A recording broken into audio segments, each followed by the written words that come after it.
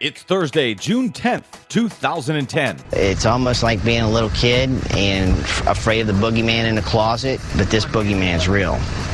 Just globs to death out there.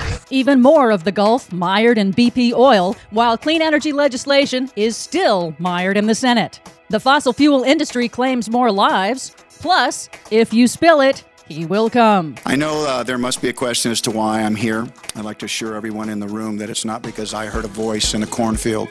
All of that and more straight ahead. I'm Brad Friedman of bradblog.com. And I'm Desi Doyen. Stand by for 6 minutes of green news, politics, analysis, and snarky comment. It was hard for me to fathom how we could engineer nuclear power and put a man on the moon, but somehow not muster the technology to clean up an oil disaster of our own making. It's hard for me to fathom, Kevin Costner, how you couldn't muster the knowledge that nuclear is pronounced nuclear. This is your Green News Report.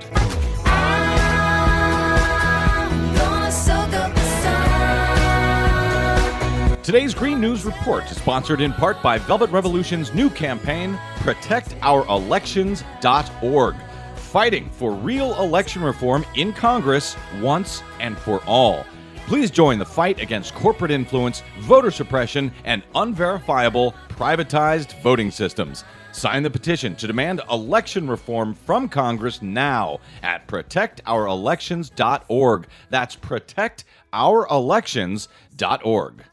Okay, Desi Doyen, it's day 52 of the Gulf oil disaster. It's going to be a long, hot summer. What do you have for us today? Well, the fossil fuel industry claims 2 more lives. 2 men were killed Wednesday in Texas in yet another natural gas pipeline explosion. This is the second fatal blast in Texas in 48 hours. This time, it was in the Panhandle near the Oklahoma border. The first was on Monday near Dallas, Texas. That killed 1. In both cases, excavation crews verified the location of natural gas pipelines before digging, but they accidentally ruptured them anyway. Add to that, of course, the 11 killed out there in the Gulf, the 29 killed in Massey's mine disaster a couple of months ago, 2 killed in a mine disaster in Kentucky. I don't know how many, 60 or something killed out there in Russia in mine disasters. The fossil fuel deaths continue. Senator Al Franken of Minnesota addressed that same issue this week in a hearing on oil company liability. Yeah, echoing one of our favorite refrains. I've never seen a solar panel or a wind turbine kill 11 people.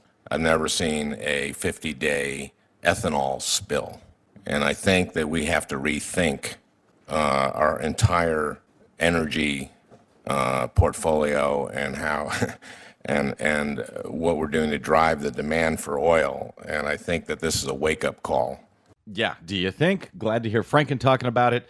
Still, not enough Democrats using this opportunity to say we need clean energy legislation now. And in fact, some Democrats are actively working against it. In Tuesday's Super Tuesday primary election in 12 states, Senator Blanche Lincoln of Arkansas reportedly won the Democratic Party nomination, which isn't necessarily good news for President Obama's agenda to move that clean energy and climate legislation that's mired in the Senate. Lincoln is a conservative Democrat from a farm state, and she's withheld her support unless major concessions and goodies are thrown to the agriculture industry.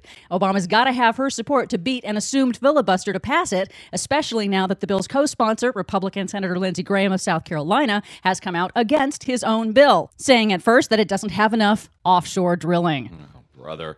Graham's new stance is an about-face from just a month ago. This guy is schizophrenic. Is he for his bill or is he against it? He's schizophrenic. It's really hard to figure out what he's doing. I don't even think he knows what he's doing. And not that anyone in the Senate will listen, but a new poll shows that a growing majority of Americans support clean energy legislation.